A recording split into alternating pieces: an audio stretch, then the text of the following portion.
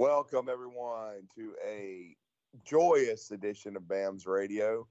And we say that, and though Nick Saban has won many football games in his time at Alabama, and of course, he wins yet another national, or I should say SEC championship, will play for another national championship in the college football playoff.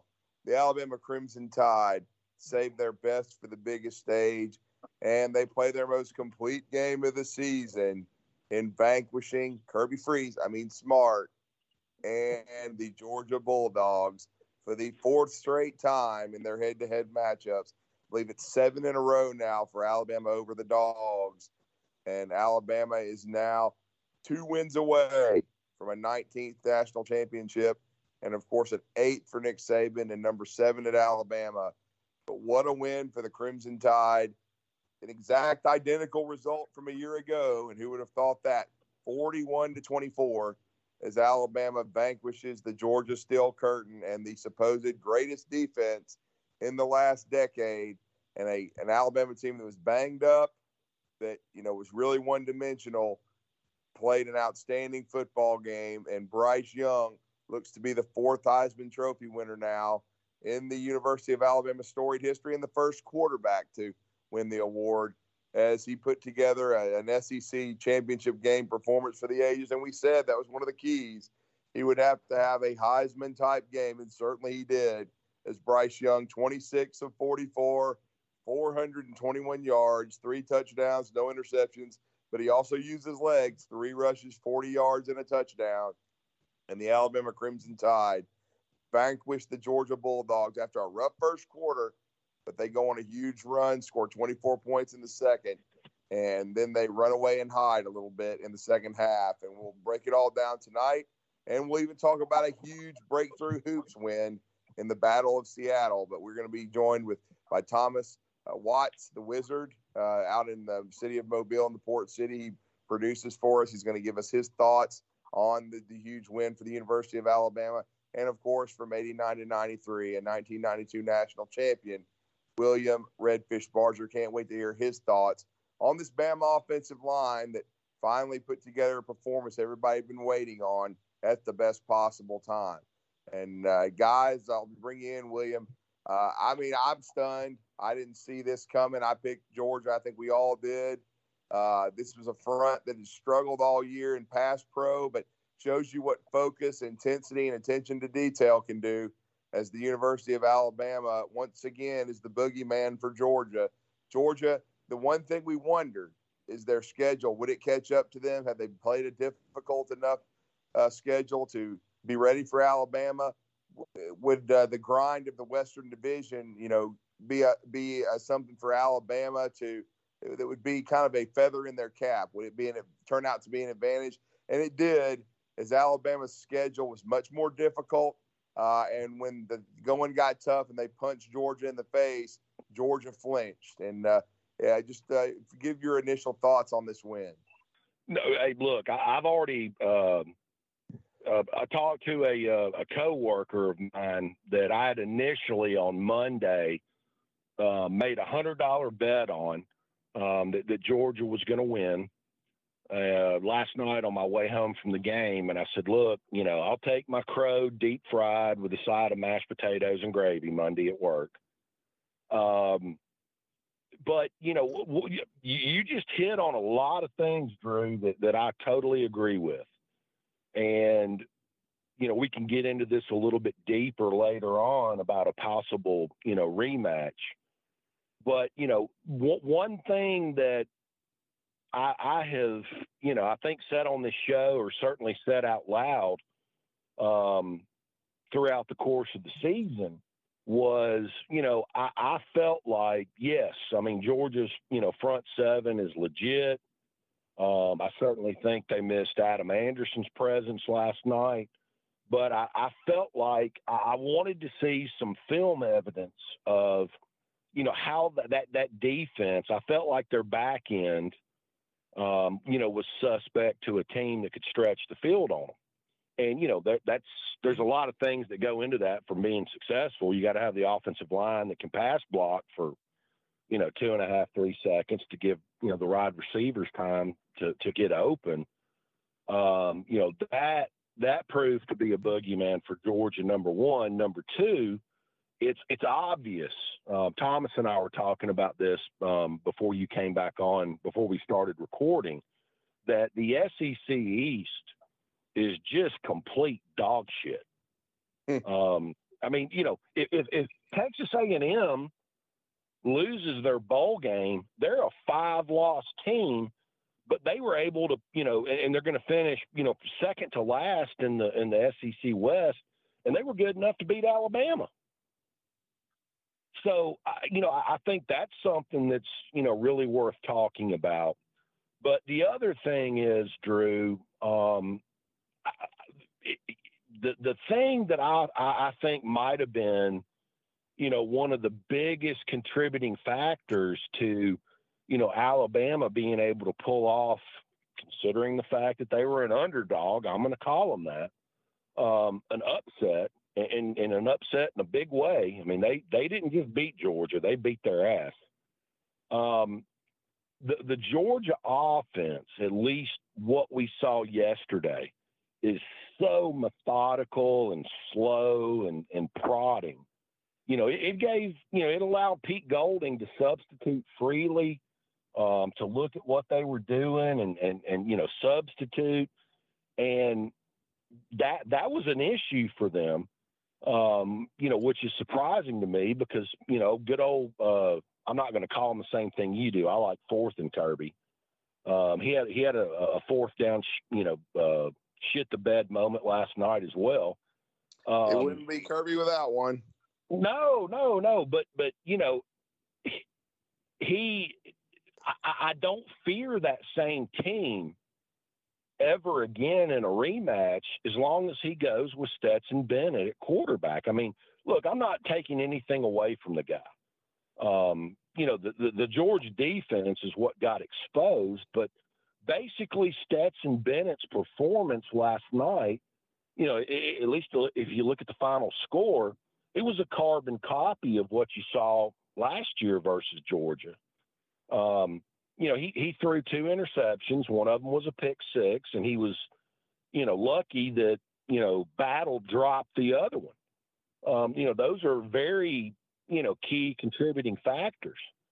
And, the same thing I thought when we did this show last Sunday, and I still live in fear of, the Georgia tight end room. But, that Brock Bowers is just phenomenal. But everything else, and in fact, I told my best friend when I left his house last night, I said, hey, I know I'm not Catholic, but I'm going to meet you at 11 a.m. Mass today, talking about today, and repent against all my sins for, doubting Coach Saban. It's not a smart hot take to ever doubt the greatest of all time. And, Drew, I think it was either Tuesday afternoon or Monday morning of last week, I got a text from somebody that I don't trust, claiming that Saban had brought Joe Pendry in. And, like I said, it comes from somebody that I don't really trust, but based on the way that the Alabama offensive line performed yesterday, I'm kind of convinced now that it's true. The way they played yesterday versus the best front seven, regardless of the final score, that was the best front seven that they faced all year. And, Bryce was able to operate. They couldn't even get pressure on him in their normal, front. They had to bring the linebackers before they could disrupt everything. I mean, it was – I looked at my best friend of almost 35 years when it went to halftime last night, and I said, you know what? I don't even care how the final score is. Based on what I saw in the first half, I'm good. I mean, I didn't think this team was capable of this. It was just, something really unexpected, something that was great to watch. there again, I've got to figure out a way. I got to get to Catholic Mass at some point, even though I'm not Catholic, to apologize to Coach Saban for doubting him and the product that he puts on the field, because if this team, with how they've, their body of work and how they've, been such an up and down roller coaster team all year, for them to win the West and win the SEC championship, against insurmountable odds based on what all the media experts said, it's unbelievable. I'm kind of speechless about the whole thing. And, there's a, if I was going to hand out game balls, they'd all be on the offensive side of the football. I mean, look, I think we've all been around and watched the last 3 years. I mean, our boy Pete Golding gets this defense tuned up every year, sometime between November 1st and Thanksgiving. So what you saw should be expected. But the way the offensive line performed, the way Bryce Young performed, the way that, there's no other options, especially, I think, we can get into whatever, did or didn't happen to Trey Sanders. It looked to me like he got knocked out stone cold. Obviously, the loss of Mechie is a huge blow, but I think they can scheme around that. But, I mean, just disbelief on my part as an Alabama fan watching that whole thing unfold. I mean, unbelievable. Like I said, I take my hat off to Nick Saban. Limited leadership on this team. It showed up and stepped up yesterday. But I was at halftime yesterday more shocked than I was in 2008 in the Georgia blackout game, which was kind of the, there's former Alabama coaches that I won't name right now. One of them may end up to be, getting a new head coaching job, that refers to that blackout game. And they said there should be a painting hung up in the football complex referring to it as the turning point, both in recruiting and on the field. But unbelievable. I've never been that shocked, excited, knowing I got to go to work tomorrow and eat a plate of frickin' fried crow or whatever they served me up. But it was just unbelievable, Drew. It was. I mean, it was the performance that you thought could be possible, but you weren't sure that it would happen this time. And the injuries had a lot to do with it too. And then, as you said, they got another significant one to John Mechie. Looks like he has torn his ACL, and he will be out for the college football playoff. And now his future will be interesting. He finishes the season, guys, with a team-high 96 catches, 1,142 yards, nearly 12 yards per catch, 8 touchdowns. And, of course, he had a touchdown to put Alabama up 14-10 in that game. But I'll tell you what, the one that they can't afford to lose, and it was just and when they didn't have him for the majority of the Auburn game, it played out and really hamstrung this offense. Is the guy to me that, as I've seen him develop this year, I've seen everybody just about, fellas, and he needs to win the Biletnikoff Award.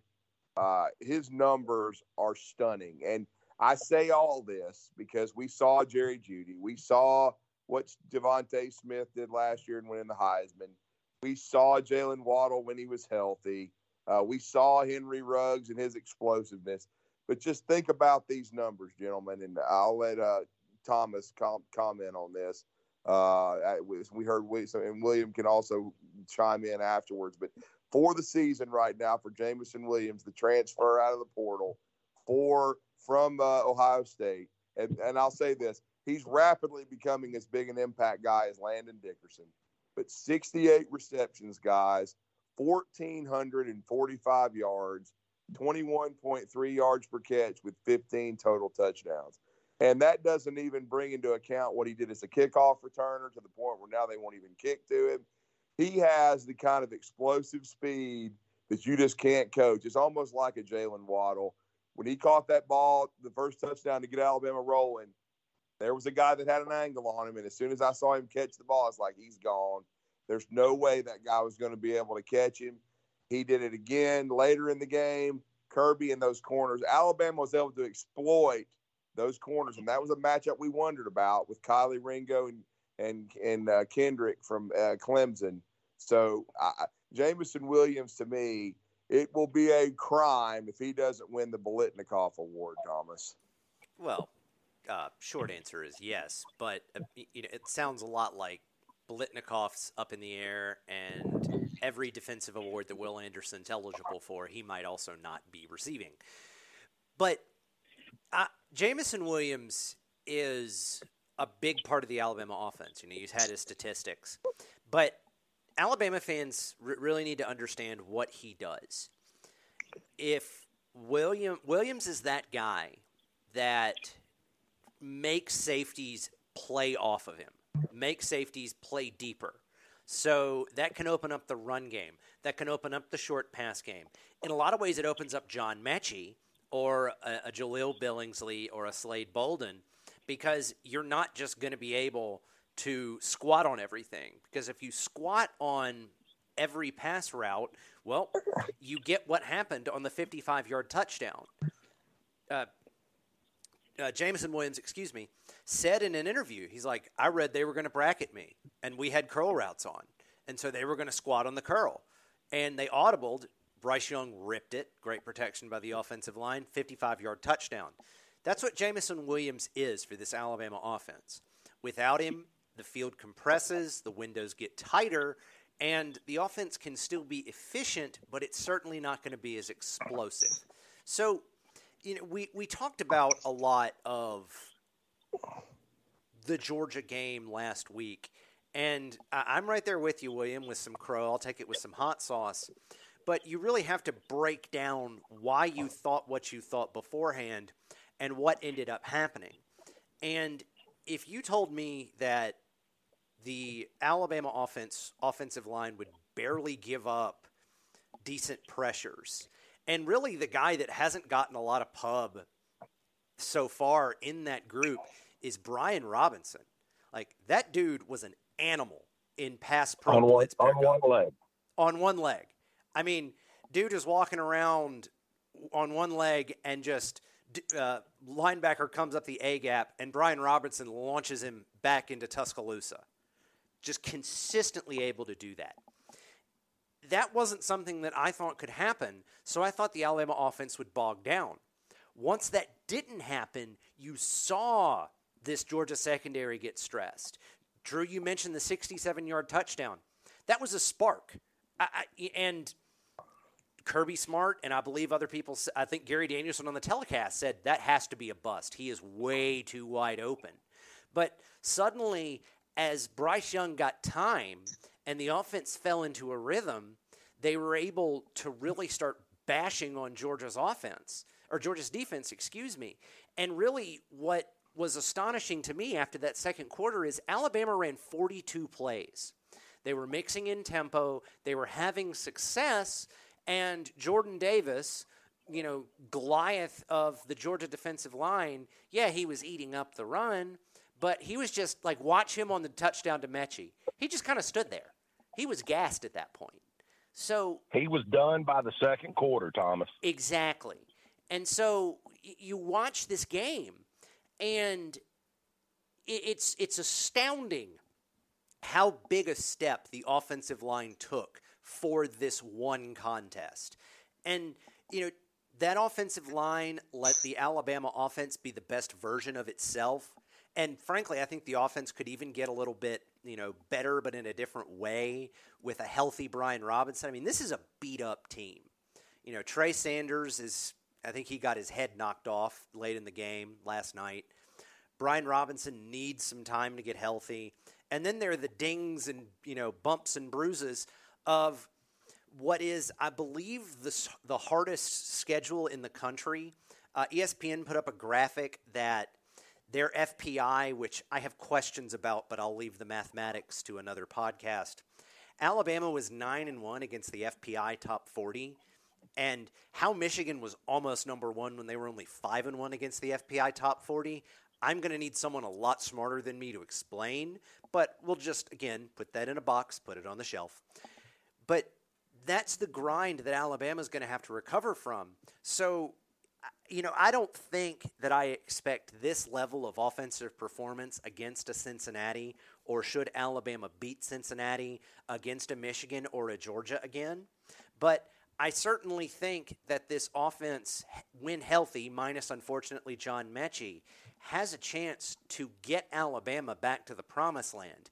And given the trials and tribulations and the variance of this football team, I don't know how you as an Alabama fan can be upset with where Alabama is. I mean, let's be very honest here, Drew. With Alabama beating Georgia, Cincinnati is a very beatable team. I think they're a good football team. I don't think they're a great football team.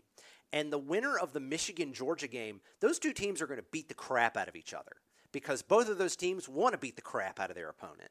So they're going to come in having just had the crap kicked out of them against an Alabama team that'll probably be riding high. So from 2 weeks ago, blow up everything, the coaches are stupid, Alabama's not going to beat Georgia, to, I would argue, the prohibitive favorite for the national championship is a hell of a transformation for this football team as we look back on the entire season, Drew.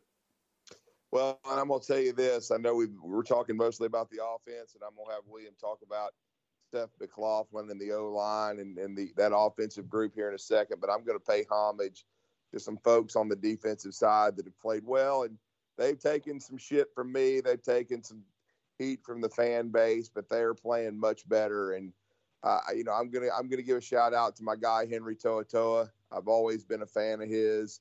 He's got 100 tackles now. I don't give a damn. If people want to say he's out of position some, but if you make 100 tackles, you're doing something right. And he's played a lot better the last month. Thought he played well yesterday. I think he's providing really good leadership.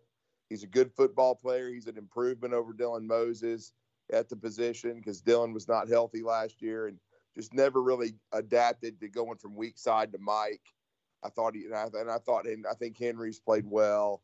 And two other guys, Jordan Battle, he had the pick six. He had nearly another one. I thought he played a really solid game yesterday. And remember, they were without their best corner. Jalen Armour-Davis warmed up again, but he did not play. He should be back for the playoff, which will be big for Alabama. And the one that I really got to give a shout out to, and William bragged on his ass last week, and they don't give you a vote for the MVP on defense of the SEC championship game, but if I had one, it would have been DeMarco Hellams. He had 9 tackles yesterday. He had a huge pass breakup where he got that freak Brock Bowers to drop a ball when he hit him in the back of the end zone. And then, of course, he had an interception of his own. So I thought he really played well back there, guys. And I thought the defense, for the most part, after the slow start, really settled in. I thought I wish I could predict the future so I'd be rich as hell. But if you had told me that Alabama wasn't going to give up any sacks, because what were the odds of that going into that game, and that Alabama was going to outrush Georgia, I'd have won thousands and thousands of dollars, because Alabama did both of those things. And I just wanted to give a shout out to those 3 guys on defense. I thought they played really well. And another special shout out to my guy, LeBron Ray. He was in the backfield a lot yesterday, and he played his role.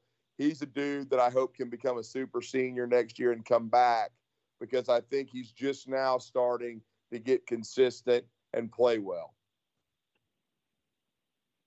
Well, look, I think this, regardless of what happens with the 2021 football team going forward from yesterday, I think we can, all 3 of us can probably agree that, as Alabama fans, we're playing with house money. I don't think any of us thought this team was going to be in that position. Number one. Number two, Drew, I'm going to take it one step further and, start speculating. And I mean, I hate to do this, but I'm a greedy bastard, and that's what I do. But if they can get a little bit better, on the back end of that defense for 2022, and find two serviceable offensive tackles. We really don't know at this point in time who those two cats are on offense. Where Alabama can go, and I don't expect the performance that you saw yesterday from any level of the three levels of Alabama's football team: offense, defense, special teams. But if you can just give Bryce 3 seconds on offense, he's going to find a guy, or he's going to take off and run and do it on his own. And I fully agree with what we were talking about. He's going to win the Heisman Trophy and have a damn good chance at winning it 2 years in a row next year, unless somebody that we don't know about on another team really emerges and, flashes next year. But that defense, when you've got, Will Anderson and Dallas Turner coming back, I don't really know what's going to happen, with the two inside linebacker positions. In my opinion, they both need to come back, but we'll see what happens. But if they can just get, not even significantly better, but just, shore up some stuff on the back end of that defense, this is going to be, a much better production than what you saw this year. There again, what's going to happen with John Mechie. But the thing that, blows me away is, this was going to be, the biggest challenge that Alabama, has seen all year. And, this is 2 years in a row. I mean, it didn't surprise me last year because he was such a good physical player at center. When Landon Dickerson, kind of, kept Godzilla, Jordan Davis in check last year, that didn't really surprise me because Landon Dickerson, minus the knee injury, is a first-round draft pick. But, for 275-pound Seth McLaughlin and the left guard and the right guard, surrounding him, was able to basically keep him, to the same production. And Alabama was able to rush for over 100 yards. I mean, it wasn't a consistent, prolific running attack, but when they needed to run, they got those tough 4 and 5 yards. I totally agree with what Thomas said about Brian Robinson. For him to come out there and contribute in that game and do the things that he did, man, that cat's a freaking warrior. You can win a lot of football games with somebody with Brian Robinson's toughness. Hated to see what happened to Mechie, but I agree with what your comments and thoughts are on, Jamison Williams. I mean, that guy's so fast. That kind of long, I call it a long kind of drag crossing route over the middle that he caught, on Alabama's first touchdown pass. And as soon as he caught it, I looked at my Auburn buddy that I was watching the game with, and I said, shit, this guy's gone. And, the guy had the angle, and he never – the only way that play is not a touchdown is if Jameis, steps out of bounds. And, it was just great. It was just a great game to watch. And, of course, you got to see all the banner with the media after the football game when, Nick Saban says, the rat poison that all you idiots put out this past week was, tasted real yummy to me. It's just rarefied air as far as I'm concerned. I think this has probably been the most challenging team for Nick Saban to manage. I think as fans, we saw it all play out over the course of the season. If you want to start talking about numbers, And I think that's something that Alabama benefited from, and Georgia, was hindered by. If you want to start talking about, playing an SEC East schedule versus an SEC West schedule, if Texas A&M doesn't win their bowl game, Drew, they're a 5-loss team that somehow found a way to beat Alabama. I mean, that's crazy. And, go through that. Auburn, took Alabama to overtime. LSU, they put up a fight and made Alabama do everything that they could to beat them. I think, Alabama benefited from, Will Anderson, knocking the rotator cuff out of Mississippi State's quarterback, Will Rogers. They're a solid team. That they can sneak up and beat on somebody. I think that's, something that's worth talking about down the road is, just how good is the SEC West versus the SEC East. I don't even think it's a debatable product.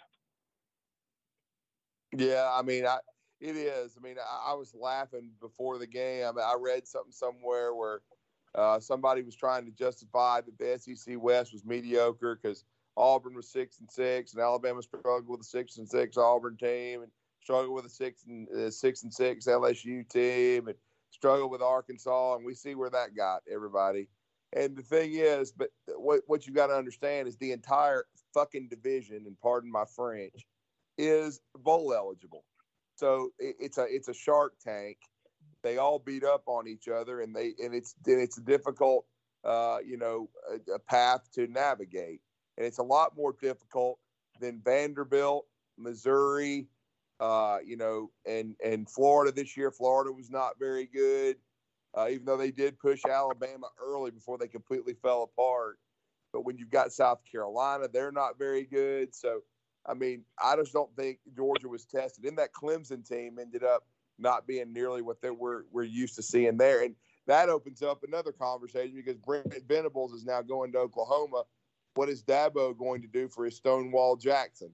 Because a lot of his program success was built on bringing in Brent Venables and what he did defensively. And so now Clemson's going to have a new voice on defense as well. So really interesting dynamics here.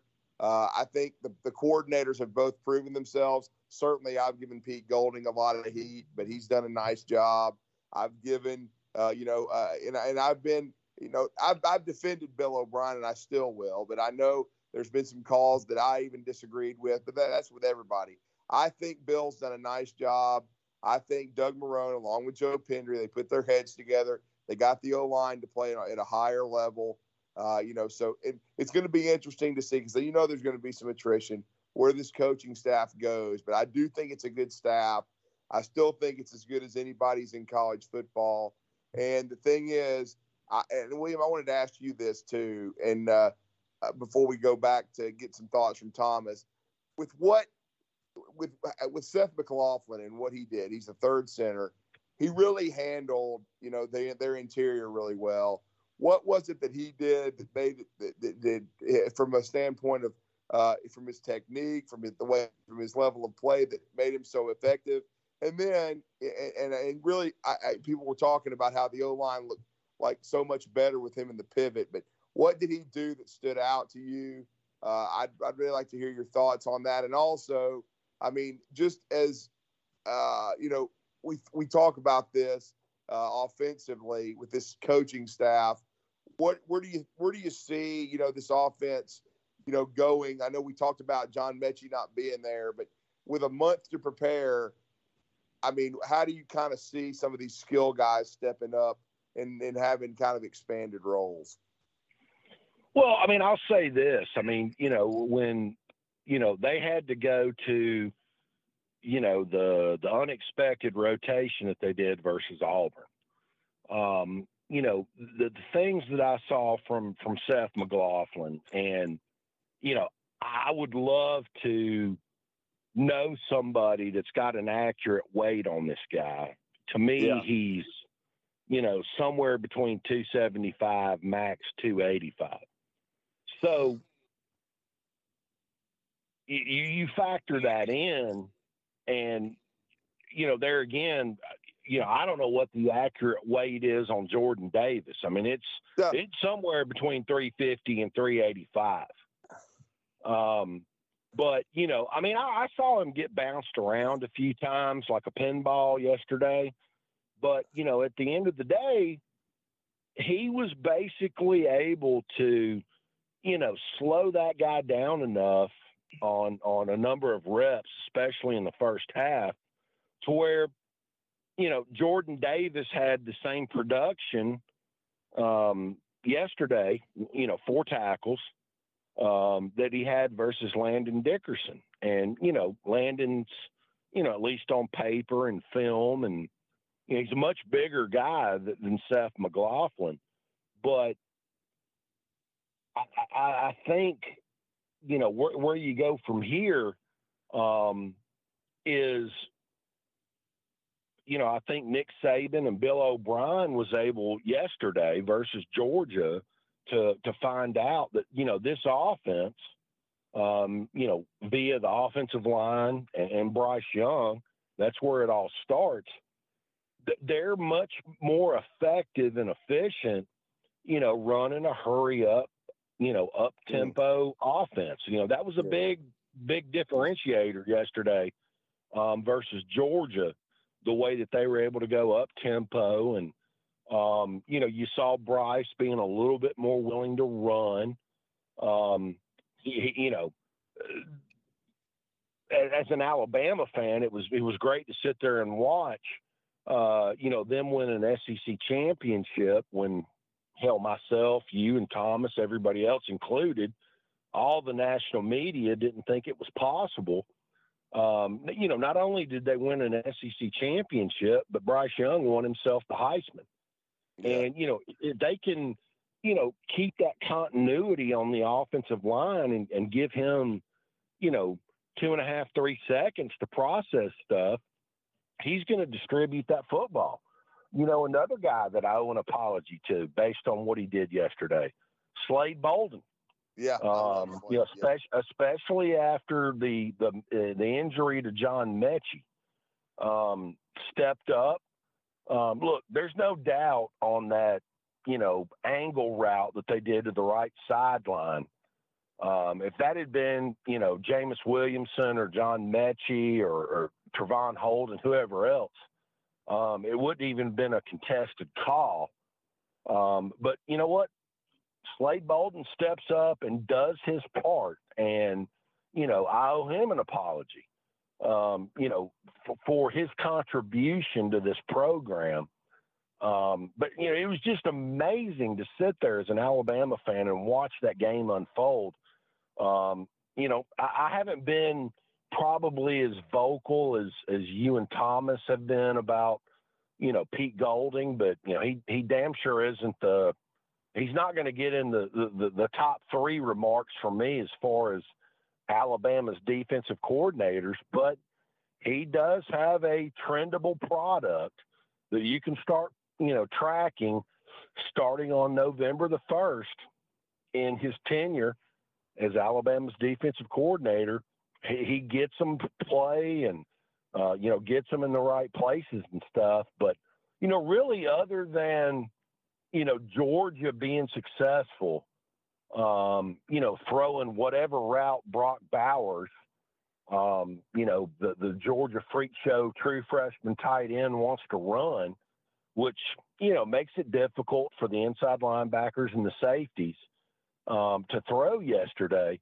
I mean, that defense got after Georgia's ass and did a great job. I mean, I love seeing my man Tim Smith flashing as much as he did. They did do a pretty good job of keeping Will Anderson in check, but, he flashed when he had to and made plays. It was just a great day to be an Alabama fan. And, I'm very thankful. I'll never forget this. moment after the 2008 recruiting class. That's kind of when I stopped giving a shit or stressing over recruiting. But at the same time, man, I mean, we got to all figure out at some point, we've got the greatest of all time head coach, and he put that product out there on the field yesterday and brought it home for all of us. He did. Thomas, I was going to bring you in.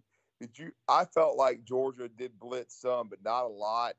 I felt like that, Kirby did what he usually does. He depends on his front for pressure. They did average 3.5 sacks per game going into the game yesterday with 3, 4, and 5-man pressures, but Alabama was able to handle it. He just like Nick Saban's D at times, the middle of the field can be exploited, and I thought Alabama did that against Georgia. What were your thoughts on how Kirby kind of approached the game defensively and what Alabama did on offense to move the football? Well, I think that a lot of what has made the Georgia defense so good is that you can't run on this group.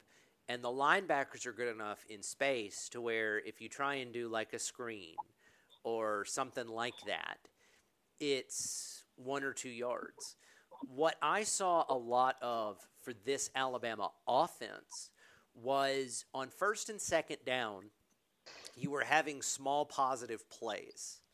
I believe the 67-yard touchdown to Jamison Williams was on a 3rd and 2. Well, let's think about what happens on a 3rd and 2. Well, the entire passing game is still open. And even though it's against Georgia and Alabama struggled in short yardage, running the ball is not off the table. So it's not like the Georgia front can just get into a track stance, turn it up to 11, and go get number 9. So I thought the Alabama offense, in terms of a game plan, was excellent. They wanted, instead of what Alabama's offense has done in the previous games versus this one, is that very frequently Alabama would be in 3rd and 10, 3rd and 9, 3rd and 12. I don't remember Alabama doing that as much. I thought there were a lot of 2nd and 3s, 2nd and 4s, 2nd and 5s, 3rd and 3s, 3rd and 4s, 3rd and 6, and that's kind of long, but it made Georgia play honest. There was a threat of a run. Any quadrant, any part of the field could be attacked. And because of that, Georgia couldn't key on one thing. And like they couldn't just, as I said with Jamison Williams, they couldn't just squat on the curls. They couldn't just squat on the square ends or whatever and set up a situation where Bryce Young would have to have absolutely perfect passes to get conversions. Instead, Alabama was able to fall into a rhythm.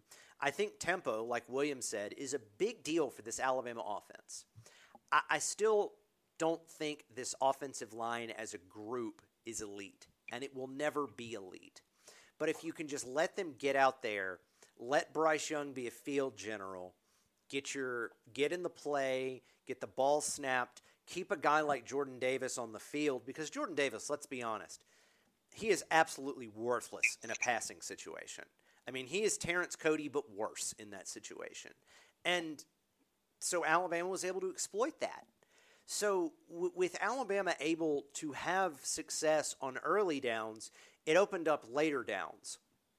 And even if Georgia's defense stood tall, and that's really what you saw when Alabama kind of hit the brakes or slowed down toward the back half of the third quarter and part of the fourth quarter, where Georgia's defense was forcing 3rd and longs. In that case, a couple of guys made plays.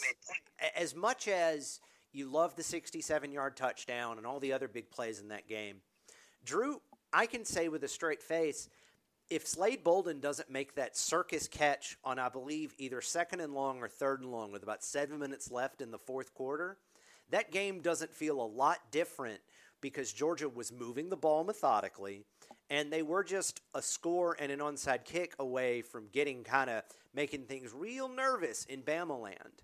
So Alabama was able to have early success and still maintain balance, but even if they weren't, individual players made great plays. Now moving forward, Alabama's got 3 weeks to figure out a successor to John Mechie. Whether John Mechie chooses to come back and play again for Alabama, how his ACL affects his NFL draft grade, I'm not going to speculate on that. But Jamison Williams needs an underneath guy, essentially. Needs a guy that can run good routes and make himself available to be an underneath threat. Or if Jamison Williams runs short, at least run something intermediate to deep. Essentially, Jamison Williams needs a bash brother. And that's what he had with John Mechie. That's now gone. Alabama has wide receiver talent. Somebody's got to step up in bowl practice. But yeah, Drew, overall, I think one of the guys we haven't given a hat tip to, I think this was Bill O'Brien's best game plan. Little bit of tempo, keep Georgia's defense off balance, and as you started to get Georgia's defense off balance, pop them over the top with the Jamison Williams. Maybe the best throw of the game was that late second quarter throw to John Mechie where I think Christian Leary ran the wrong route and there was just a cluster of dudes on the sideline. But Mechie was the only guy that could have caught that pass from Bryce Young for like maybe 25, 30 yards. When you do stuff like that, and this is really the genesis of my point of elite offense beats elite defense. When you do things like that, no defense has the personnel to consistently combat that, and you keep giving those kinds of offenses enough bites at the apple, and that's what Georgia did. They had 41 points scored on them. Now, do I think that Alabama's going to be able to consistently put up 40 on this Georgia defense? I still think that's kind of a stretch. But I want to reiterate the point. If you let an offense keep stacking up plays and having success that's at the level that Alabama's offense is, you're going to lose. Even if you put Alabama's 2011 defense out there, statistically the best defense of the past 35 or 40 years, and it starts at Oklahoma's 85 defense, it ends at Alabama's 2011 defense in modern defensive excellence over a season. Or you put out the Alabama 2015-2016 defenses whose havocs rate were through the absolute roof. Those defenses, particularly that defense, the last defenses I talked about, as good as they were, Deshaun Watson tore them to pieces. That is exactly what Bryce Young just did to Georgia. And really, that's Kirby Smart's Achilles heel. Until he's willing to accept that five-star offensive talent, particularly at the quarterback position, will beat every single defense you can throw at it if you give it enough tries, Georgia will not win a national championship in college football. Take it to the bank, Drew. Well, I hope I can. I mean, I enjoyed getting to tweet Herschel Walker again yesterday. Certainly have as much respect for Herschel as anybody that ever played, but it also means that Georgia lost to Alabama again, and they still haven't won a championship since 1980. Haven't won a SEC since 2005. Alabama 29 SEC championships now, and Nick Saban's had such a remarkable run, in Tuscaloosa. What he's done from that standpoint. He's I believe that is the seventh SEC championship for Nick Saban, or eighth, I should say, because he won it in 2009, he won it in 2012, won it in 2014 and 15 and 16, then winning it all in 2018 and then 20 and 21. So he's just had a remarkable run in Tuscaloosa with the 6 national championships, 8 SECs, and now we'll be going after national title number 7. It's remarkable. They've now been in the playoffs 7 out of 8 years. And, this year have had so many injuries, and it wouldn't be an Alabama game without a significant one. We talked about John Mechie, but hopefully they'll be getting some guys back too. And, William, I wanted to ask you this. I've been hearing strongly for a while that if Alabama made the playoff, there's a chance Chris Allen could come back. And I understand what Dallas Turner's done with 5.5 sacks, and he's certainly a freshman All-American. Drew Sanders came back, played quite a bit yesterday as well at weak side. But what could Chris Allen's return do to this defense? It certainly at least would help on third down in a rabbit package, I would think. Well, I mean, I would say that, his return, would be dictated on, just how effective, he would be without taking practice reps, since August or, early September, number one. Number two, if the guy wants to come back and play, I would say that, that's like having, that one, gimp-legged play that Waddle made versus Ohio State. You're going to take that. You're going to take that. But, for, his future health and future football career, you have to weigh that out and see how it works out, both for, Chris Allen and, Alabama as a program. That's one area where Alabama actually has a lot of good players. You saw how freely that, Pete Golding substituted Chris Braswell and Drew Sanders yesterday. But, if Chris Allen wants to come back and play in the college football playoffs, I would welcome him with open arms. Come on and do it. Yeah, I would too. I think he could do a great job, and at least in a small role. You don't want to push him too much because, again, as you said, William, limited playing time, limited practice time, but he could certainly help your pass rush. I do think Alabama matches up well with Cincinnati. You have to respect your opponent.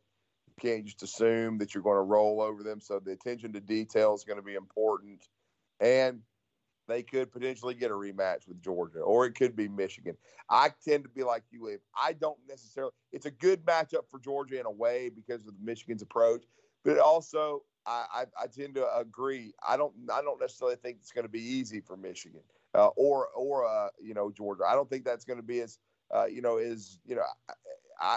easy a game as some people may predict for the Dogs. I know they'll be motivated. At least they should be. From the Alabama loss, but like Thomas said, how are they going to respond? They in the years past they haven't responded all that well after Alabama, so we'll see. And I think also Jim Harbaugh, he's got his best team. He's got a chance to silence a lot of people, so they're going to be highly motivated. It's really a fascinating matchup, and it's two kind of old school offenses. And remember, former Alabama wide receivers coach Josh Gaddis is the OC for Michigan. So going to be interested to see how that plays out. I'd love to get a shot at Michigan in a national championship game and have Georgia watch it on TV again. We'll see if that happens, but certainly you got to give Alabama a ton of credit. And I'll say this, guys, they just had the awards, dinner tonight. William, you're a part of that. They named the 4 permanent team captains. 2 of them, of course, upperclassmen, Fedarian Mathis, a senior, junior Evan Neal. Those are not a surprise, and the other 2 aren't surprises either. And I think it's why Alabama has a chance to win another national championship, because they have the 2 best players in America. Future Heisman winner Bryce Young named a permanent team captain, and of course the incomparable Will Anderson, who has 91 tackles now, over 30 tackles for loss. I think he's close to the all-time record for a season. He may have already equaled it. I think it's over 32. I'd have to double check that. And he's got now 15 and a half sacks. He played through several blatant holds yesterday and just kept coming, got a sack late, had 6 tackles. And so he is a permanent team captain. And to me, he is, he and Bryce Young, Bryce the best offensive player, Will Anderson the best defensive player. And Mel Kiper comes out today, says, barring an injury, Bryce Young to him is the lock number 1 pick overall in the 2023 draft. Well, the Alabama could make history because Aaron Suttles responded and said, well, they could go 1 and 2 because of Will Anderson. He's heard from scouts that Will could go first or second. So Alabama's very blessed to have those 2 young guys and as part of this team and the leadership on this team. The leadership has been limited, but you've got 2 great performers there who bring it every day. And hopefully that's going to give Alabama great focus and preparation going in to this college football playoff. I'll say this, we did our post-game wrap today and our college football playoff pairings preview show on my radio station. And I got to give my program director, Steve Moulton, a lot of credit. He was a little down in the dumps. He's a Georgia grad, but he's used to it. And he sat Eli Gold's highlight calls to a beautiful piece of music called the Imperial March, which is Darth Vader. And that's what I enjoy about Alabama. I enjoy them being hated. I enjoy people, having Bama fatigue. And then Alabama doing what they did yesterday. It all goes back to Ric Flair. If you want to be the man, you got to beat the man. And that's right. Alabama's the boogeyman to Georgia, and they're going to have to live with it for at least another month plus. So we'll see if they can take care of business. We'll certainly see if Alabama can. But it was great, and to piggyback off of you guys, as you know, we're wrapping this edition of BAMS Radio up. It was a historic day for Alabama athletics because Alabama became the first university to beat two top 5 teams in college basketball and college football in the same day.